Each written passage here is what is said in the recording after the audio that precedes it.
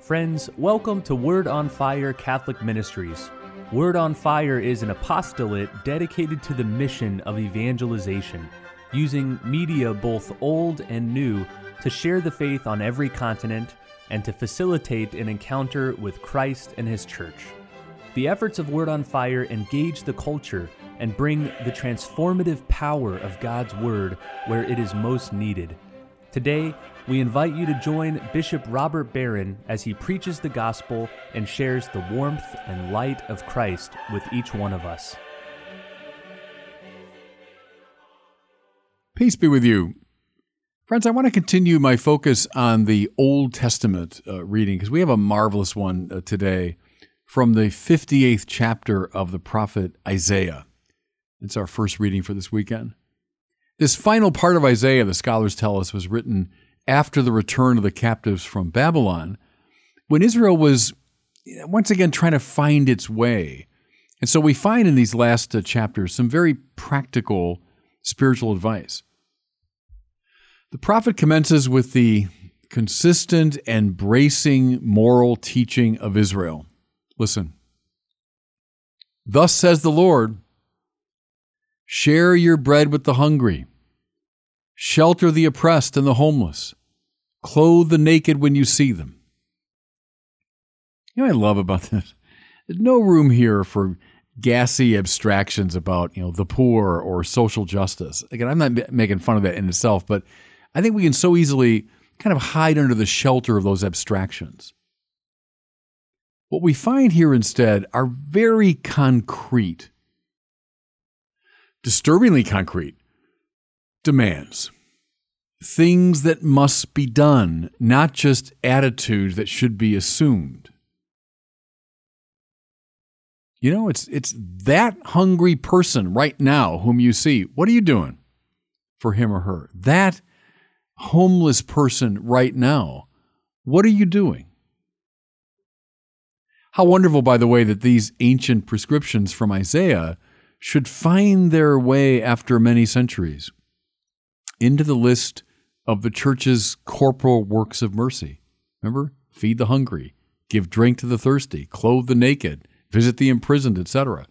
Well, the roots of this are way back here in the prophet Isaiah. Notice, please, in the corporal works of mercy, the church is not saying simply, support government programs that do these things, but rather you do them. Dorothy Day's line comes to mind here. I know I've shared it with you often. She said, everything a baptized person does every day should be directly or indirectly related to the corporal or spiritual works of mercy. And boy, I've just seen that for years as a tremendous way to examine my conscience, a tremendous way to analyze my day. Is it true that everything I did today was directly or indirectly related to one of these works of mercy? It doesn't allow me to sort of wriggle off the hook of the demand of the gospel. So what are we doing to incorporate these works?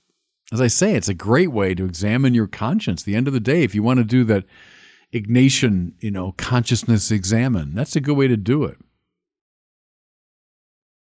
Now, if we continue our examination of Isaiah, we find that the performance of these concrete acts produces all sorts of interesting consequences. Here's the first one. Then your light shall break forth like the dawn. Now remember, I've been saying the last couple of weeks especially, the vocation of Israel, and by extension, the new Israel of the church, is to be a light to the nations so that the world might see through them the purposes of God and thereby be attracted to the Lord. Our commitment to the poor, and I mean our concrete, not just attitudinal, I mean things that we do, might be the best evangelical work we do. Now, mind you, I say this as someone who does, evangelization work kind of for a living, and most of it's done through the Word, and that's, believe me, I think it's super important. But maybe the most important evangelical work we do is our care for the poor. Your light will break forth like the dawn. Remember the wonderful line, of course, penned by Tertullian. See how these Christians love one another. His point was that's how the pagans were first brought to the church. Oh, the fathers, of course, engaged in apologetics and polemics and theology and all that, wonderfully so. But maybe it was above all the way they loved each other that attracted people to them. I've always thought maybe the operative line in Tertullian's statement is see.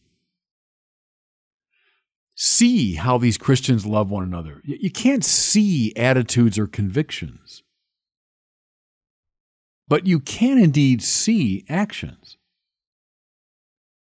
And of course, this Isaiah insight, and this is why the church juxtaposes this reading to the gospel, is echoed in this marvelous passage, today from the Sermon on the Mount. You are the light of the world, Jesus tells his followers. Your light must shine before others, that they may see your good deeds and glorify your heavenly Father. Our moral lives are not so much about us. They're for the sake of the world, the missionary quality of what we do. Okay, let's return to Isaiah as he continues to explore other implications of walking this path of the Lord. Listen to him. And your wound shall quickly be healed. Now, I doubt he's talking about a physical wound, but rather of moral and psychological and spiritual woundedness. Sometimes, and I've used this, friends, in my work as a counselor for many years, sometimes the very best thing we can do when we're feeling depressed or lost or confused or spiritually adrift is to engage in concrete acts of love. Again, I'm not bad-mouthing for a minute, introspection and counseling and all those good things. Yes, we can and should do those things when we're depressed or lost, but maybe the best thing we can do is love. Not an abstraction. That means caring for that homeless person, for that hungry person, for that person in need, right? We might be looking for a grand solution to our spiritual problem or some psychological program that will definitively address our interior struggles.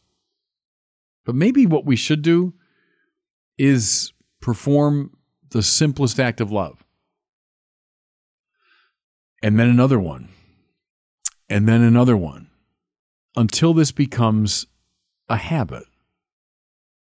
And maybe we'll find, as Isaiah suggests, that our deepest wounds will be healed, as it were, behind our own back.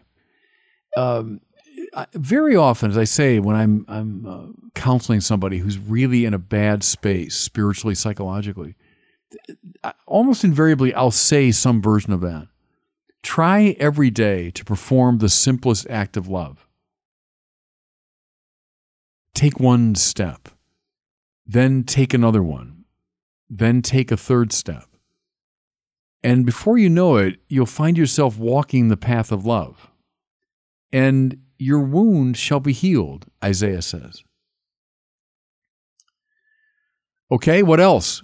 Well, the prophet continues.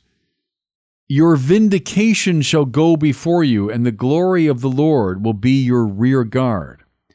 Well, he's using here a kind of military image. You will be led and followed by the protection of the Lord.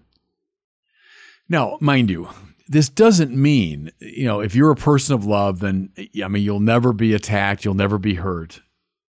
I don't mean to imply that at all. But I think it does mean that getting in touch with God and staying in touch with Him, listen now, will cause you to live in a place of ultimate safety, where no one and nothing ultimately can harm you. Let me say that again. That if you get concretely in touch with God, that's what it means to walk the path of love, because God is love, right? Ubi caritas, where there's love, then God is. If I live in that space, then I'm identifying myself with the eternal power of God, and no one in that place can touch me, even if I'm under the worst kind of assault at the relatively superficial level of my life. Think here of Teresa of Avila's great image of the interior castle.